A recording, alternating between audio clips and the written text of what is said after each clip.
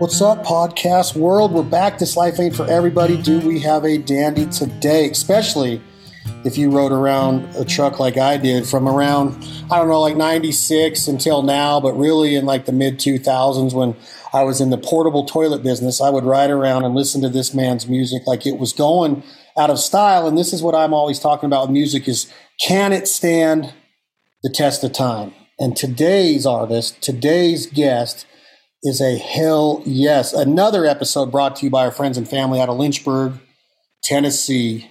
Tennessee Sour Mash Whiskey, the one and only, the iconic Jack Daniels. Enjoy it responsibly. Never, ever allow underage drinking. I've drinking one or two Jack Daniels listening to this man. As lately as about a month ago, he played a festival close to my hometown in Urington, Nevada, and absolutely tore it down. And like I said a couple minutes ago, this man's music has been in my ears for so long. Rodney Atkins, how are you, my man? I'm good. I'm good, brother. How are you? Oh, dude. I mean, like, when I met you, I was like, damn, that's freaking Rodney Atkins. And then it's like, you become friends with somebody, and I don't know if it's because of the outdoors and the passion in life. I just think it's passion for life, and you feel it with somebody, and man, just meeting you that night, I could tell that you were as down to earth as they come, and there has been something said about you that I read, and I just wanted to pick your brain about it. You have been called the backbone of country music. When you hear stuff like that, or when somebody, quote unquote, like gives you a compliment or kisses your butt, does it make you feel weird, Rodney? Because you're so humble and you're such a working man's hero, like the Merle Haggard, the working man blues. That's Rodney Atkins. That's who you are to me and my family, my brothers, everybody that I grew into country music with. Does it make you feel weird when you hear stuff like that? It's cool for somebody to recognize what you do. I say, I just try to deliver the meat and potatoes about real life, and I've always tried to strive really hard at making sure songs remain relevant. That, I want a song to be relevant not only when you record it, but, 30 years from now. And fortunately, because if I've tried to do something that was kind of timely and, I basically don't want to sing about cell phones or, if you were to sing about a long time ago cassette tapes or 8-tracks, kids wouldn't know what you're talking about nowadays. But yeah, I appreciate when somebody recognizes you in a good way. I try not to listen to the critics very much. Where is the fan base of Rodney Atkins is the working man, the working woman, blue collar America. Your songs have portrayed this for years. There's influential songs. There's motivational songs. If you're going through hell, keep on going. The devil might not even know you're around, get out of it, but you can't stop. You can't give up. Your career is one of a story to me that is so inspirational. What do you hear the most, Rodney? I know that DJ or somebody said you're the backbone, but what do fans say to you the most? What has been the common theme over the last 2 decades of Rodney Atkins hearing? The thing that I hear the most and the thing that I love the most is when people come up and say something that I've recorded, some tune. They say, that's my song. When they take ownership of it, when they say going through hell got me through the toughest time of my life, or when they say watching you, that's me and my son. These are my people. Is our high school graduating class. That's our song. It's when they say, that's my song. That's the ultimate compliment, man. When people relate, when it's not just there are hits. There are songs that go up the charts, number ones, ring the bell, go away. 2 weeks later, you don't remember it. And when people, it still blows me away, still going out playing these shows and people are singing every single word. They're singing every line from the verses and the choruses. Because I'm not, there are some singers that get up on stage and they're like, y'all sit there, I'm going to sing at you, y'all listen to me. That doesn't work for me. I didn't even want to be a singer, to be honest with you. I just wanted to write songs. And once I realized if I recorded the right kind of songs, then I could go play places and everybody could sing along with me. That's the jam. I think that their songwriting is so special to me. I'm so envious of your ability to do it. When do you know that you're a songwriter? Because there's storytellers, there's fiction, there's nonfiction, there's autobiographies, there's biographies, there's Stephen King, there's Clancy, there's all these great authors. I mean, going back to my childhood, Judy Blume and Superfudge. I mean, I used to read that stuff like it was going out of style. But writing a song and taking me or anybody in the world, because music is everything to me, to take us there in 3.5 minutes, like that's so difficult to me. It's so difficult to piece that together. But then when it all comes full circle, you're like, holy shit, that just encompassed the entire deal. It was an experience. Watching You does that. Going Through Hell does that. These Are My People does that. Gonna Take a Back Road does that. I want to get into some of these, but when do you know you have a knack for this? That's really tough, man, because I still get lost in the process of writing. I don't know. I just love writing songs. Probably some of the times that I played a song for the first time, like I'll never forget playing Watching You the first time.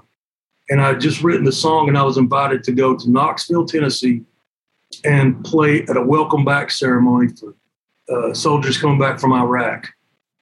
And so I was born in Knoxville, grew up just north of there, a place called Cumberland Gap. So they invited me to come back, went in there, and it was McGee Tyson Airport, a hangar out there. Bunch of military people were wearing their Army clothes, their uniforms, fatigues. And their kids, a lot of the kids had showed up, seeing their parents for the first time in a long time, wearing the same, camo pants and stuff. And I said, can I just play a new song for y'all? Nobody's heard this yet. I don't know if it's any good. I just wrote it. And I played Watching You. And when I got to the line about, I got cowboy boots and camo pants, everybody looked at each other and I could see tears start coming down and people pulling their kids a little bit closer to them. And when people, after that, they came up and said, that's the best song I ever heard. When you know you're relating to when you're singing a song and you realize you're taking somebody, they forget where they are, they lose track of time, and they're just kind of in that moment, which that's my definition of a good concert, is having a bunch of songs that do that over and over.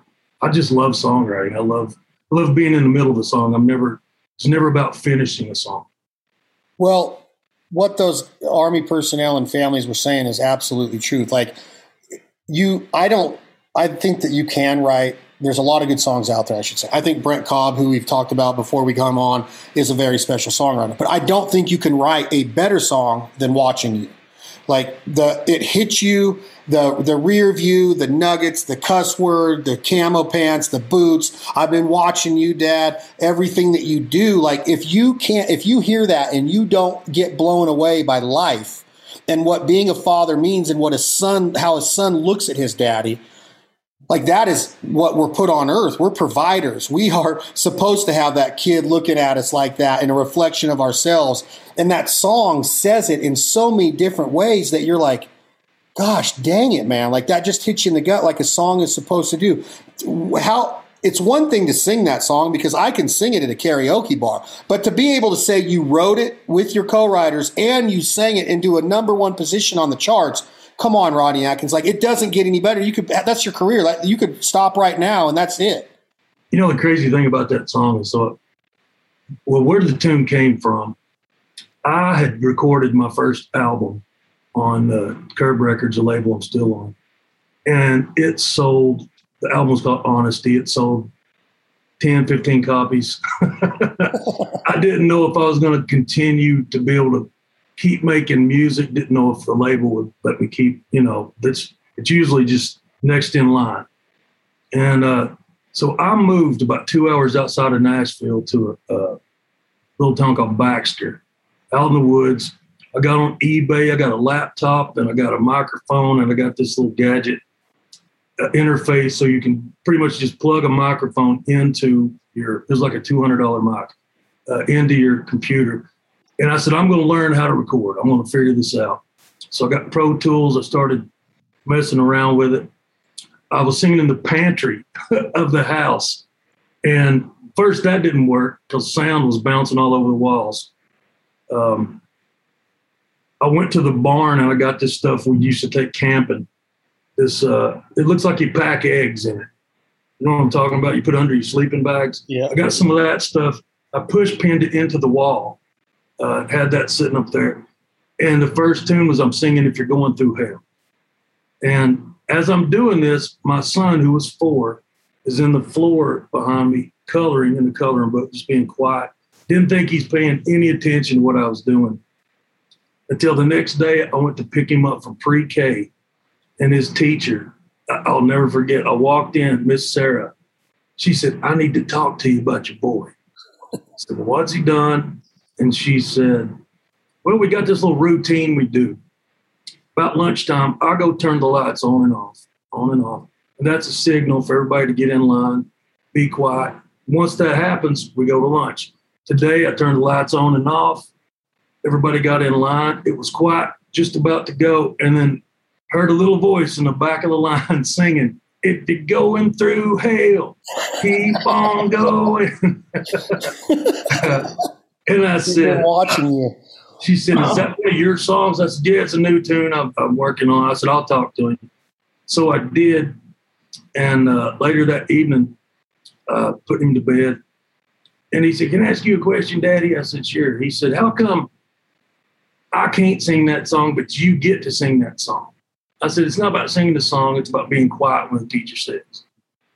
I had a writing appointment next day with a couple guys, and Steve Dean and Brian White. And I went out on the porch that evening and just started writing that song, and it pretty much just kind of fell out.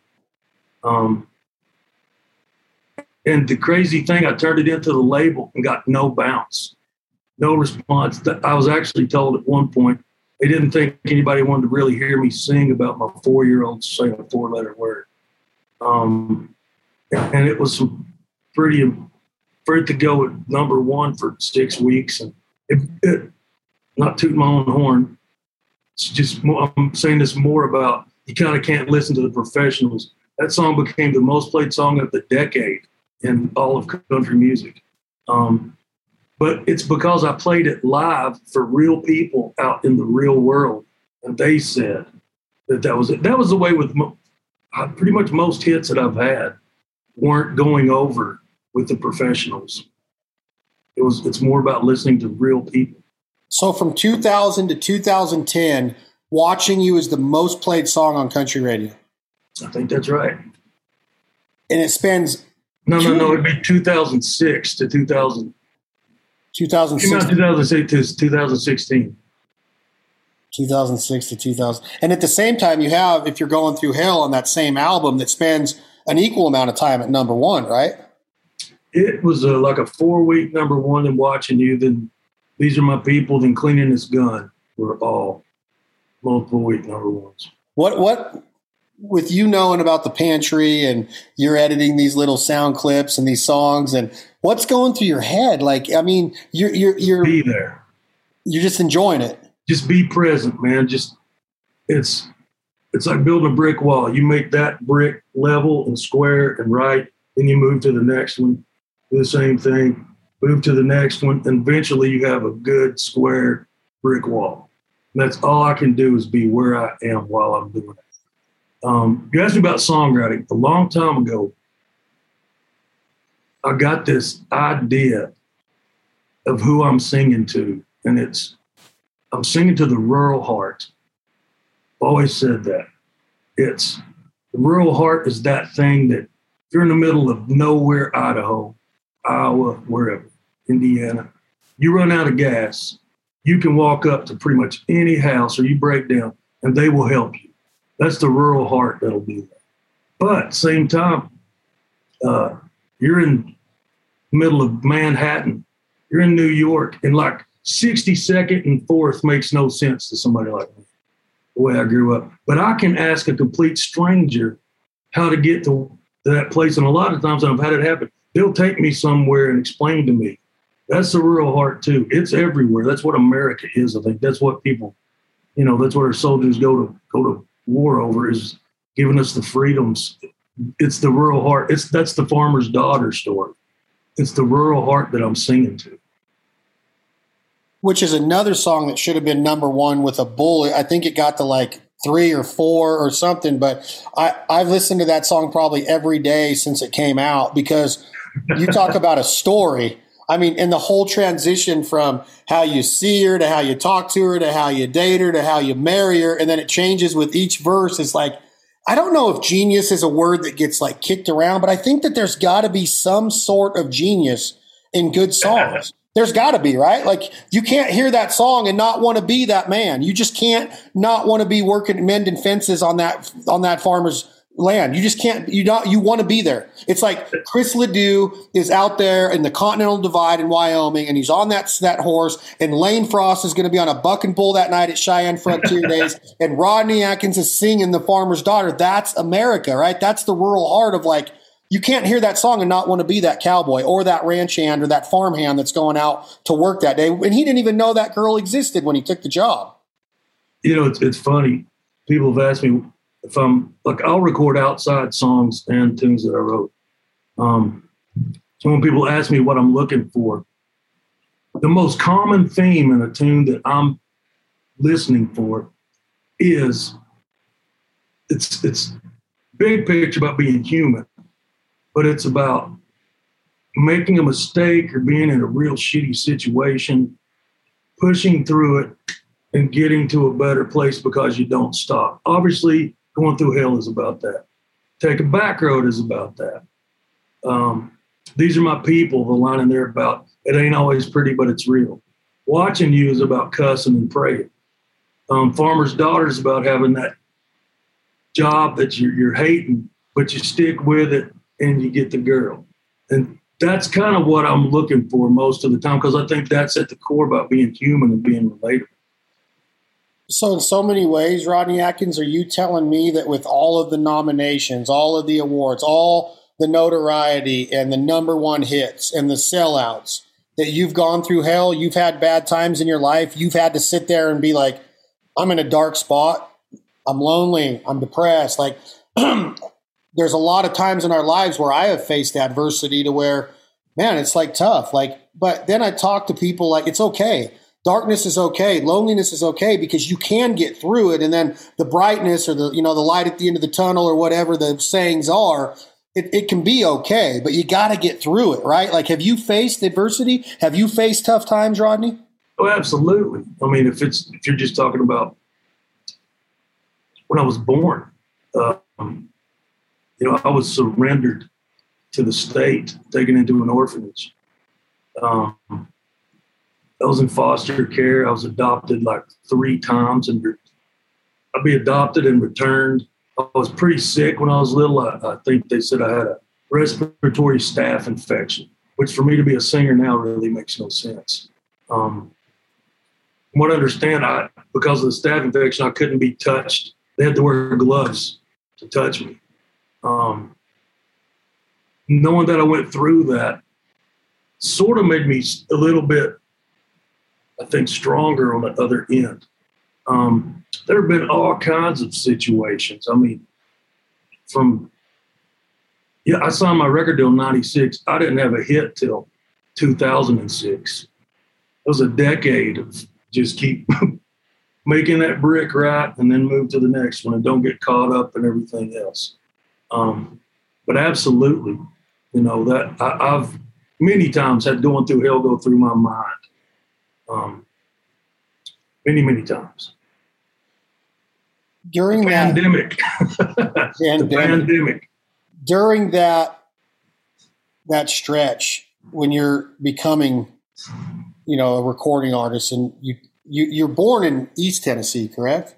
Mm-hmm. And you moved to Nashville to become an artist? Kinda, or did you stay out of that? Yeah. So out of high school, I went to a junior college. I played baseball for a couple of years at Walter State Junior College in Morristown. That's near Knoxville. Then I moved to Cookeville and went to Tennessee Tech. I think I was secretly trying to get closer to Nashville. And then I finally moved there. I didn't move to Nashville till 2008. After the first big record's out. Yeah. I was doing that drive. I was living in Baxter, excuse me, and was cutting firewood. I loaded on a flatbed, drive it to Nashville, deliver it somewhere, pull that flatbed near Music Row, drop it, drive my truck, write songs, hook it back up, take it back to Baxter. One of my customers was Alan Jackson back then. Really? Yep. Was he out in Brentwood at the time? He was, near that area, yeah. It was a trip because I delivered firewood in November of 2005. If You're Going Through Hell came out in January, and then I was standing on his bus doing a show with him in April, I think, and just talking about that. He goes, yeah, man. Yeah, I know you brought that firewood out there at the house. We sounded a lot like King of the Hill talking to each other. Do you still talk?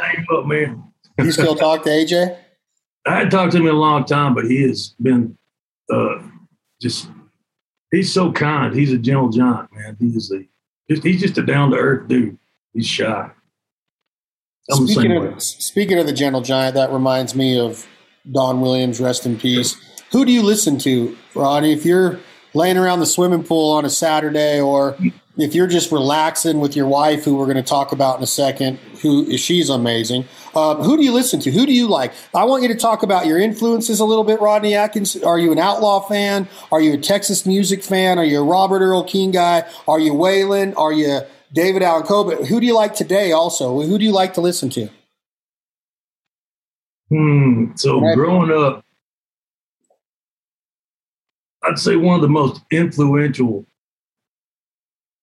So what happened was they had this flea market near where I grew up, and we'd go there on Saturdays, and somehow I got this bootleg 8-track that had Charlie Daniels, Alabama, and Foreigner 4 all on that one 8-track. And I had this little crappy 8-track player, but I listened to it on repeat. It's over and over and over. And when you listen to kind of what I do, it's kind of reminiscent of those three things. I loved Charlie Daniels as a kid. My parents said when I was like 5, they said, what do you want to be when you grow up, a baseball player or whatever? I said, how do you get to be Charlie Daniels? And that is probably my biggest influence as a human, not just musically, but that dude, I don't know if you ever got to speak with him. He had a gift when he talked to you. He made you feel like you're the only person in the world. And obviously the stuff he's done with the military, I've tried to follow in his footsteps with a lot of things. And that's the number one influence for me. But I listened to all kinds of music as a kid. I remember listening to Charlie Rich, like Ray Charles, Modern Sounds and Country Western Music. That album crushed me as a kid. That came out years before, like 64. I was born in 69. And I listened to that thing over and over. I didn't know what color his skin was. It didn't matter. I just loved the music. And obviously George Jones and Merle. Loved Waylon, Johnny Cash. Then when I guess Dwight Yoakam and Randy Travis hit the scene in the mid-'80s, that's when I started playing guitar and tried to actually play some songs. Then Garth. Oh, man. Garth is another dude that is on his ability, his people skills are insane. It's a gift, man. He's a special dude. He's always been over the top with me. Because a lot of times you would think somebody that would be a Charlie Daniels or a Garth Brooks would be hello and on to the next because they ain't got time for you, but they make you feel like, wow, you really do care about me. And then it just makes you invest in them even more as a person. Travis Tritt came on here about a month and a half ago and told a story about one of his first gigs.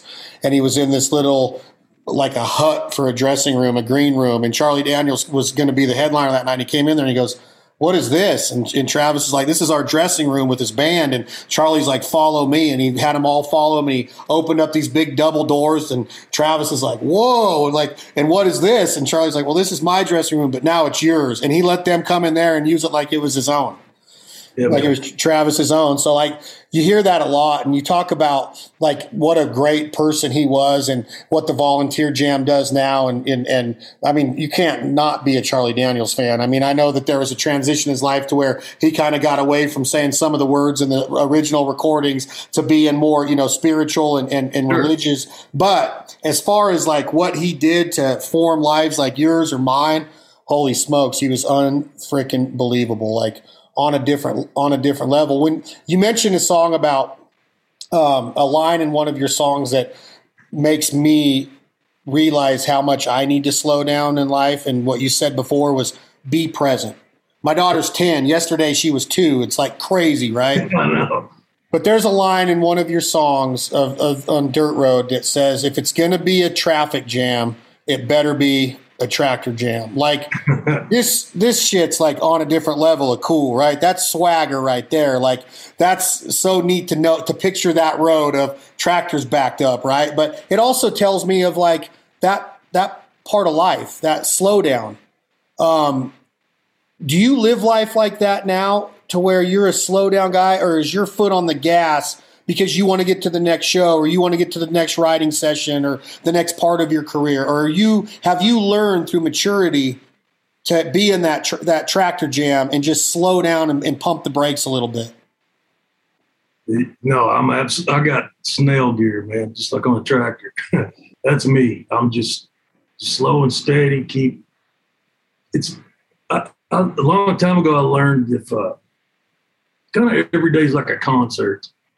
If I'm singing this song, I'm singing, I don't know, Farmer's Daughter, but I'm thinking about Take a Back Road, a note that I got to hit at the end of that song. Man, this moment gets really just thin. I'm just not there. You want it to be wide. You want it to be all focused on where you are. And so I'm trying to be that way every day. And obviously, yeah, I get frustrated if I have to hurry up and just rush through anything. I usually wake up at about 4 a.m. just so I can start slowly. How long after you wake up, Rodney Atkins, do you touch your phone? That's a tricky one because I do get my phone, but that's where my Bible is. My wife takes my Bible and loses it all over the place. But I usually spend first thing in the morning just doing that, just reading, just being still. And then if I'm working on a record, that's usually about 5:30. That's when I usually like to sing, is early. Other than that, I don't. I'm horrible with my phone. So you're not on it a bunch, or you are? No, I'm not. Good for you. There's a song that we haven't touched on yet, and I want your opinion on this, or you might know the answer to this. In today's climate of the separation and politics and pandemic and this and that, and I mean, it's crazy out there. It really is. This is no pity party. This is no drama. It's nuts. Does sitting here cleaning my gun do what it did in 2009? Does it do it today with the way country radio is, or the way that the world is? That's a great question, because I've thought many times there's no way that song would be a hit right now with all the, over seriousness happening out there. I'm so grateful that I stuck to my guns on it to get the label to release it. I still believe that there are more of us than there are of them out there.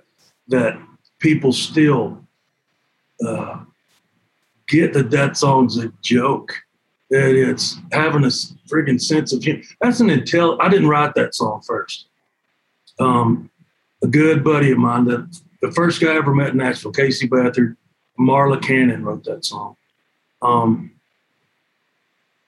I still believe that that's one of the most intelligently written songs I've ever heard. When he starts, how many songs about the Gettysburg Address and the Declaration of Independence and all the things that it talks about?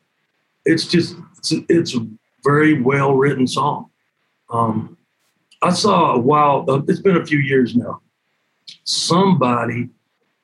it was a pro golfer that posted a picture of his daughter going to the prom maybe, and it's him and his daughter and maybe her date, and he's holding a shotgun. As a joke, he caught pure hell over that. Yeah. And it's a shame, man. It's a shame. I mean, how many times have I heard growing up of like, you mean being a boy and you go to a girl's house, you'd hear, I ain't afraid to go back to prison. Or, hey, just bring her back. I'm going to be, I'll have my guns ready. I don't own enough guns. You always heard it, but that song was so well done. And by the way, Casey's career, I mean, he's blown up as a songwriter and he's been songwriter of the year over and over and over.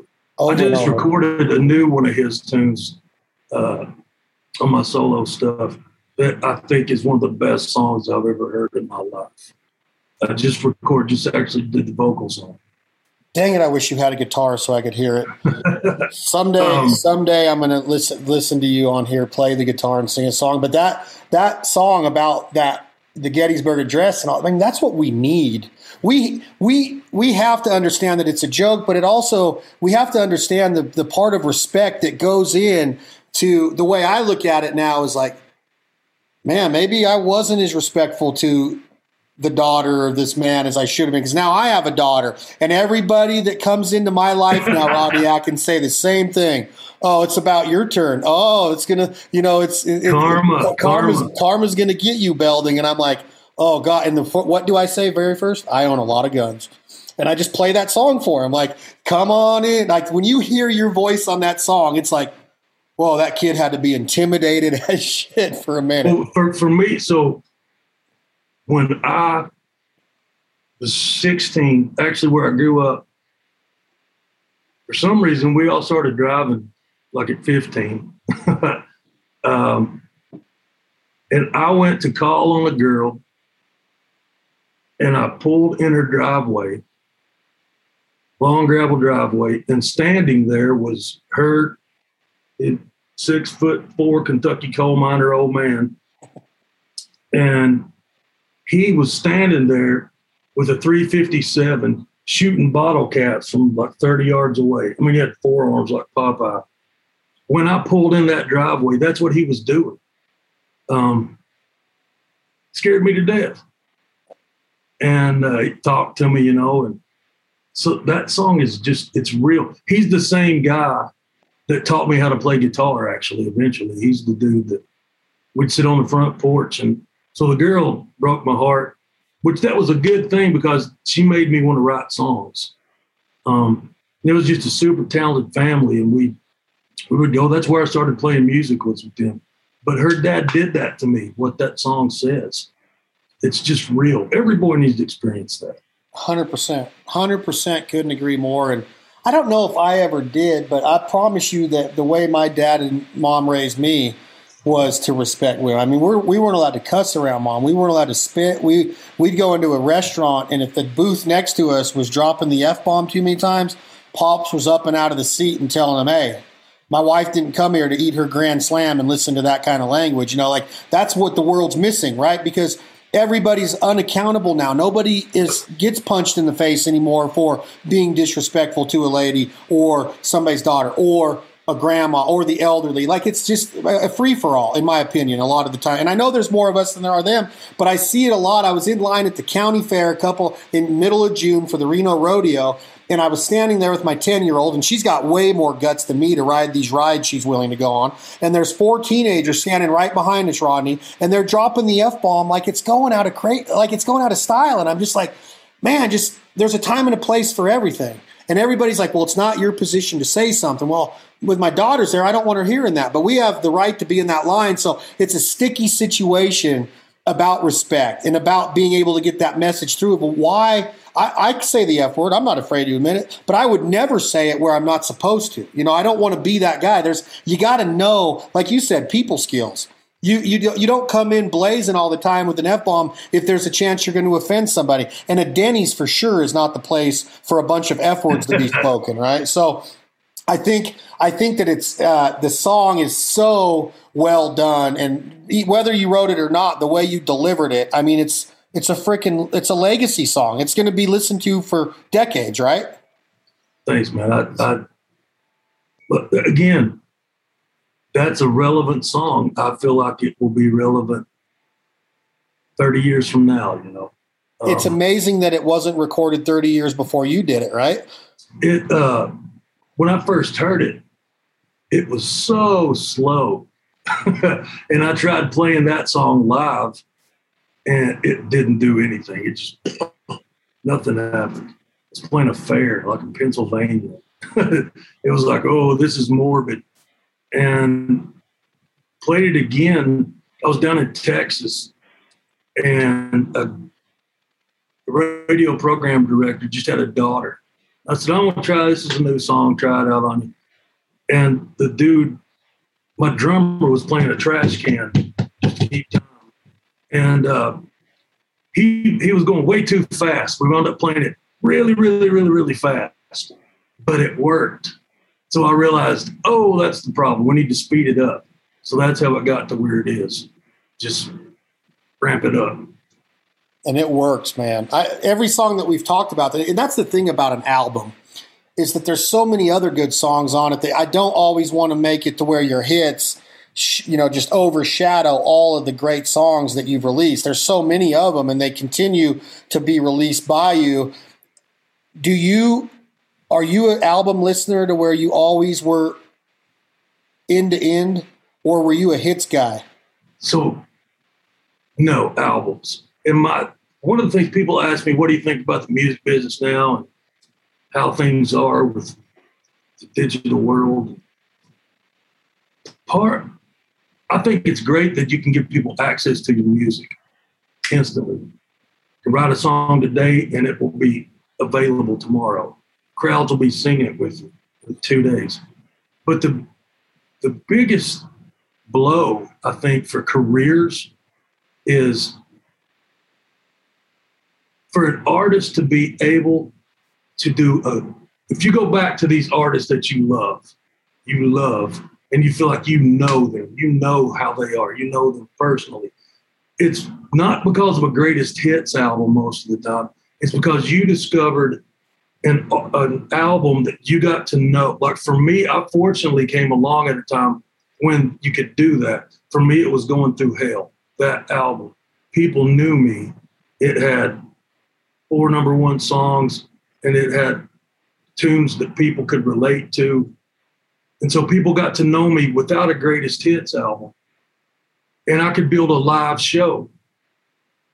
Now it's 1 song, and then they don't get to know you. And it takes, 50 weeks or something for a song to get on the charts for most artists. There are a few that go up and down the chart, but pretty much it takes 50 weeks for your song to get released, go from 70 to 30 to 20 to 10. If you're lucky, higher. But to get in that top 10 world where people actually get to hear it. And so that's a year gone by. Then it'll take another year to get another one to do that, if you're lucky. And so people don't get to build live shows or build a career the whole thing of having an album and knowing it. Like for Garth Brooks, my favorite songs by Garth were actually album cuts. That's one thing that I think takes a hit, because I do believe that the album, just a pure album, not a greatest hits again, because greatest hits is a way to fill time really, in your career somewhere.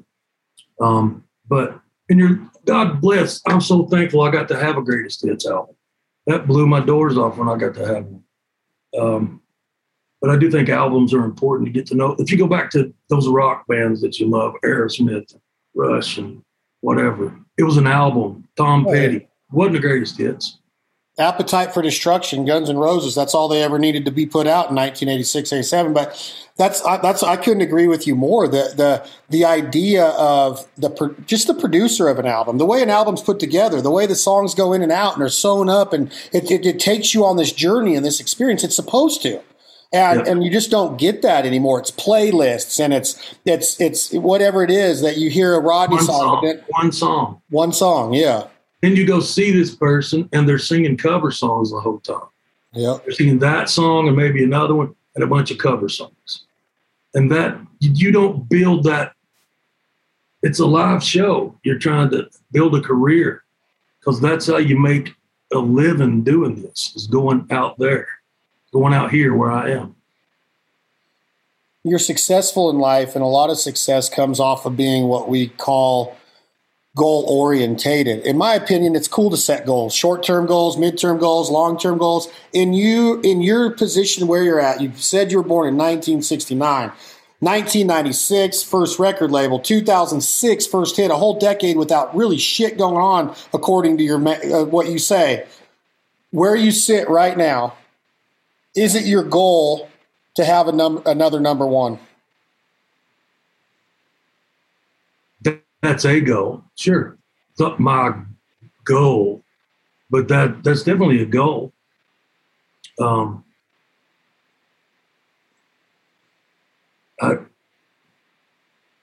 it's beyond that, man. It's about continuing to be relevant. It's about, I'm not interested really in just putting a song out there and just go up the charts and go down the charts. I want something that means something to people. Something that has staying power. That you said Farmer's Daughter was not a number one song. So I'll take that any day over a number one that nobody remembers. Heck yes. Which brings me to, have you heard of this artist, Rose Falcon? I have. Vaguely, yeah. Well, you married her in 2013, and then is it tomorrow or next Friday? You guys have the R&R project, Rodney and Rose coming out. Yep. And am I allowed to say that I heard a sneak peek of this, Rodney? Absolutely. Yeah, they're starting to trickle out there a little bit. Being here, being there. Okay. You wrote this with Rose. Mm-hmm. The first 3 lines of this song are absolutely unbelievable. The whole song is. But I have never heard the song until a mutual friend of ours, Ben, sent it to me today, and I was able to get a sneak peek of it. The first 3 lines they're amazing. Like it just brings you in like a Rodney Atkins song does. Before you even hear Rose's voice, you're already in that Rodney Atkins train ride again. You're already, oh shit, he's got me again. That's exactly how I felt when I heard it. The first 3 lines though, can you don't need to sing them, but can you tell me how you wrote them and what they are? Because I'm telling you, this shit hits hard. Well, as we're going through that old pandemic, so what happened briefly with Rose and I, we were asked to do this streaming online event called Unite. And it was pretty much people from around the world. They would go to different people for 10 minutes. If you're a singer, you sing a song. If you're a comedian, you tell a joke. Magician, you do a trick, you speak or whatever. All around the world, just they called it a worldwide hug for everybody during the pandemic. So they asked us to sing a song together. And so we were trying to record the video for it. And the kids were in there crying and making racket. So she went and got our youngest, Scout, held him. She's giving him a bottle. The video's out there of her song called Figure Out You.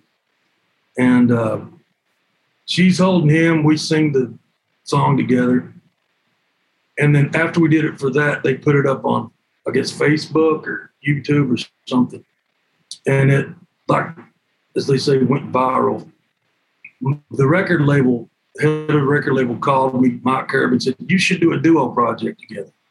Not just sing songs with your wife, but a legit duo project. So we loved that. So we decided to start working on it, and we went to write. And I walked in the room with, if today was a fish, I'd throw it back. And just said it like it was kind of a shitty day. And they laughed, and I said, that's what we need to write. We need to write something like that that's relatable, but has a sense of humor with it. And then she had the line about, you can bet your ass I got your back. And I was like, okay, if we can just capture her personality and then what I do, whatever that is, and that's how this song came to be. If this doesn't make couples that, you know, you hear these stories about divorce and breakup, and couples know it. Like, man, we're stagnant. Couples know like this just isn't going to last. We're going to wait till the kids get out of the house and school, and then this is.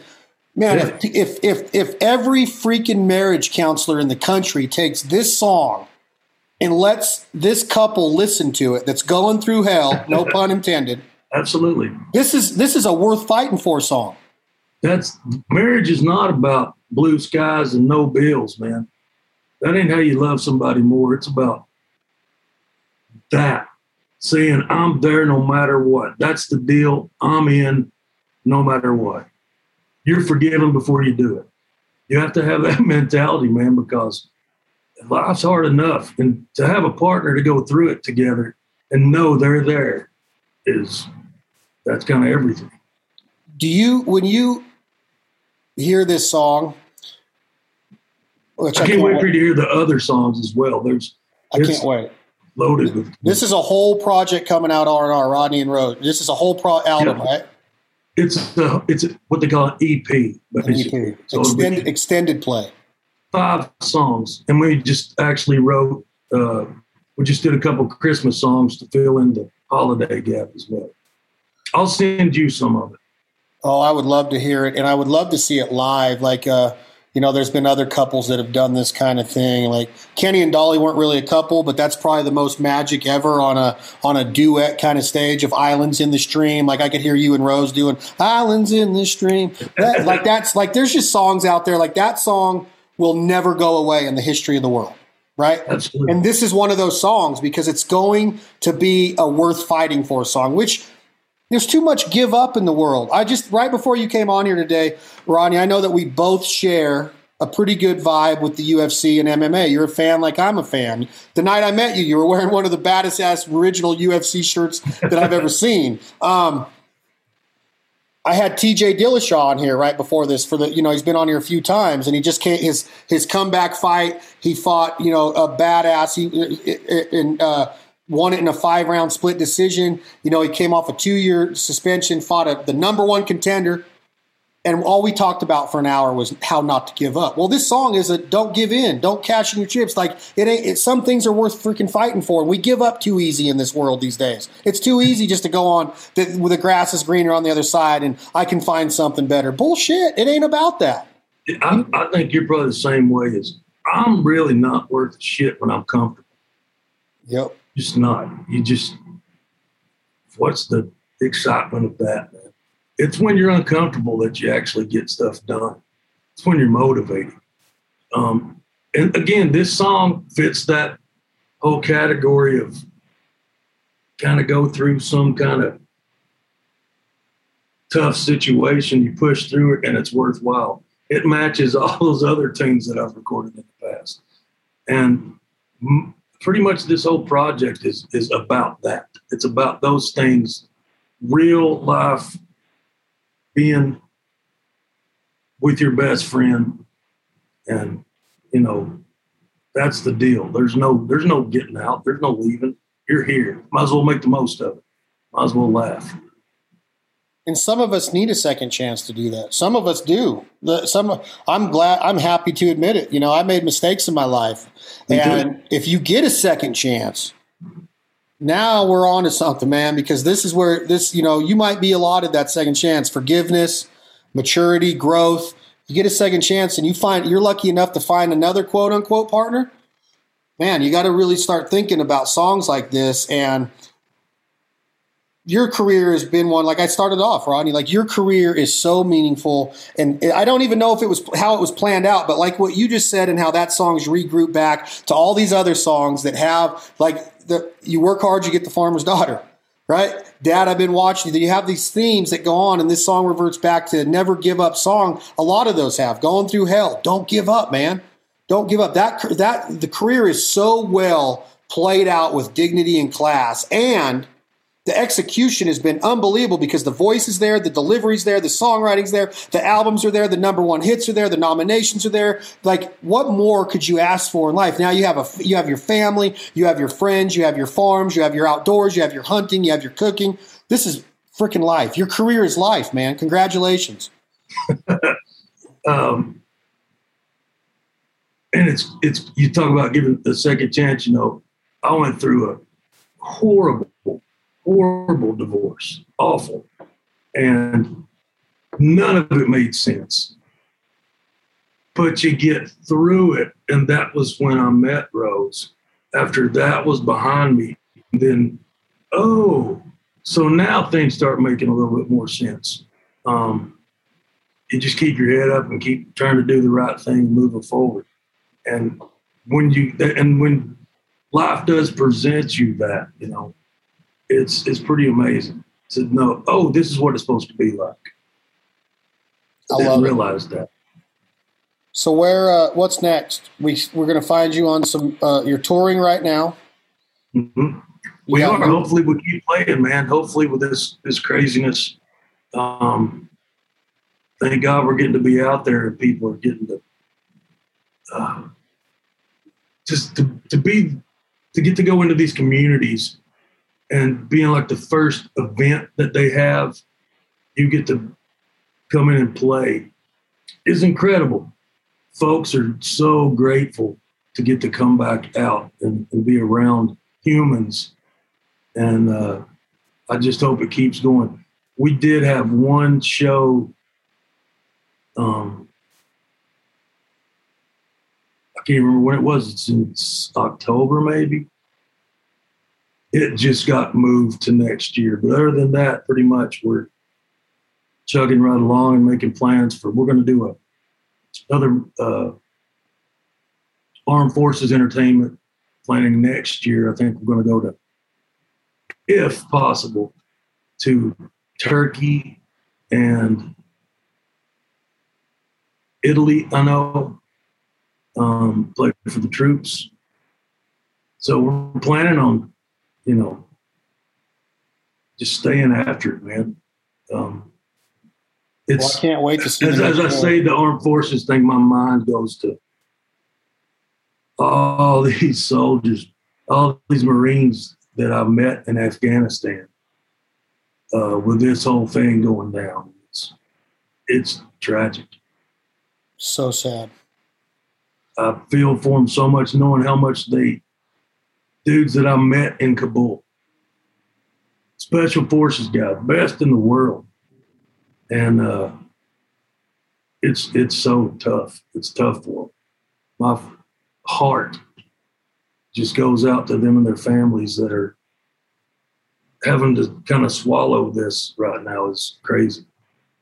It is crazy to me too, and we keep them in our thoughts and prayers. And I mean, we're nothing without our military, man. Let's just be honest. We have the best lives in the world because of those men and women and who serve this country, who've perished in theater and in war. And military is everything. And I think that it's first and foremost, you know, needs to be put out there of who they are and what they mean to us. And I hate seeing it too. It's irritating. It's anger. It's like all these emotions going through your body, but you got to write a song about it, Rodney. You got to get us back on that Rodney Atkins train and bring us in.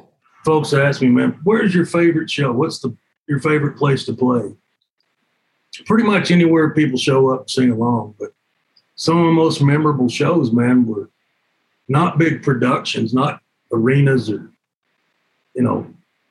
20,000 people or 50 or 100,000 people. It's with me having a guitar in the middle of Afghanistan with about 200 Marines, some Army medics, and just sitting around, just a guitar playing. And that thing of you forget where you are. It's crazy to be in that situation, forgetting where you are. They're singing "It's America" at a fob somewhere in Afghanistan, man. It's some of the most magic times I've ever. Chills now. And what's the best about it is that you didn't get 2,000, 4,000, 10,000 likes on that picture you just painted. That's what I love about your music and the timing of it and the stories you tell through it, is that I don't care about likes. I care about what you just explained. Like, holy shit, can you imagine being you with that guitar and having all those eyeballs and they're paying homage to you and you're sitting there giving thanks back to them for what they do through song and story? Like, what a career, man. That's freaking rad. The first time I went to Afghanistan, so I would go to like the main larger base. First time it was a place called Camp Leatherneck, Marines. Actually, there were troops from all around the world there. It was mostly Marines. And they would pick me up in the dark in some kind of a chopper, or flew an Osprey a lot. That's the thing that is like a helicopter. It lifts up, but then the rotors turn and then it flies. I would get dropped in the dark at some FOB, a forward operating base, middle of nowhere out there. And I was playing a place called FOB Olay. And it was raining and nasty and muddy and freezing cold. I'd just kind of walk around, talk to folks. Then I'd started playing "It's America." And now I can't sing "It's America" without thinking about it. I was playing high school prom, Springsteen songs, ride in a Chevrolet. And an ID went off like a mile away. Alarms went off, the Army medics took off, picked up the soldier. They said, keep playing. Okay. So I played, finished. They had brought the Marine back, amputated his leg, then was sending him to Germany to get more treatment. And the medics came back out, kind of cleaned up, and they said, we missed the concert. Can you play for us? And so, well, of course. So I went to the medic tent. They're cleaning up, and I'm sitting there playing these songs again. And every time I sing that song, I can hear that. So I can imagine what they go through. That whole, just the crazy, the earth-shaking feeling. It's real. It becomes more real. So awesome that you get to go over and do that. Freaking awesome. And now they'll never forget that night either, though. I guarantee you that they've never quit listening to your music. It's crazy. They liked when we came because they'd airdrop steaks to them out there in the middle of nowhere. Other than that, they're eating like hamburger helper and stuff. So remind us one more time, Rodney Atkins, Rod and Rose, being here, being there. Your first single is going to be released when? Friday. Tomorrow, baby. And there's more tunes to follow. I think we're going to have we did sort of lyric video, where it's a video and the lyric thing. Just it'll all be out there tomorrow, man. I think they're real songs. There's not any bubble gum in there. They're real tunes I can't freaking wait. Not just couples, but they're just real. It's about when you have a kick-ass best friend, significant other, man. Well, congrats. I'm proud for you. And if you can, please text me a couple of those tunes. Absolutely, man. Rodney, you are the freaking man. I'm so glad you came on. I'm a huge fan of you and your career, your songs, your lyrics. Congratulations on a great career so far, my man. I know the best is yet to come, probably. Yeah, it's a blast, man. I'm excited about this. And like I said, I've got some of the best songs I think I've ever heard in my life that we're working on now. Excited for it to be out there. And we got to get in the woods or on the water sometime, brother. I'm going to be sending you some dates. I can't wait to get in the duck blind with you and your son. Yeah, send me those songs. I'll talk to you as soon as we get off of here. I'm going to end it like that. This Life Ain't For Everybody podcast, the freaking one and only Rodney Atkins. What a freaking badass when it comes to singing, songwriting, living life the way it was meant to be lived, giving back to our military and our first responders. Thank you, Rodney Atkins. Any closing words, my man? Stud, special good thoughts, prayers sent out to all the men and women at home and abroad defending us. Can't say it better myself. Jack Daniels, thank you for believing in us. Enjoy it responsibly. Never allow underage drinking. Can we, Mr. Rodney Atkins, I get publishing rights and all that, but can we go out with the Rodney Atkins song? Can we do one to go take us out of this podcast? Not live. I'm talking about just a recorded one. Absolutely. Let's come up with one together. What do you want to hear? I'm a hunter. Cleaning this gun is good, but America, I mean, what do we go out with? First thing come to mind with your ass is Take a Back Road. This is Take a Back Road by the one and only Rodney Atkins. Thank you all for listening. Tom and Jake, hit that button. Rodney Atkins, Take a Back Road.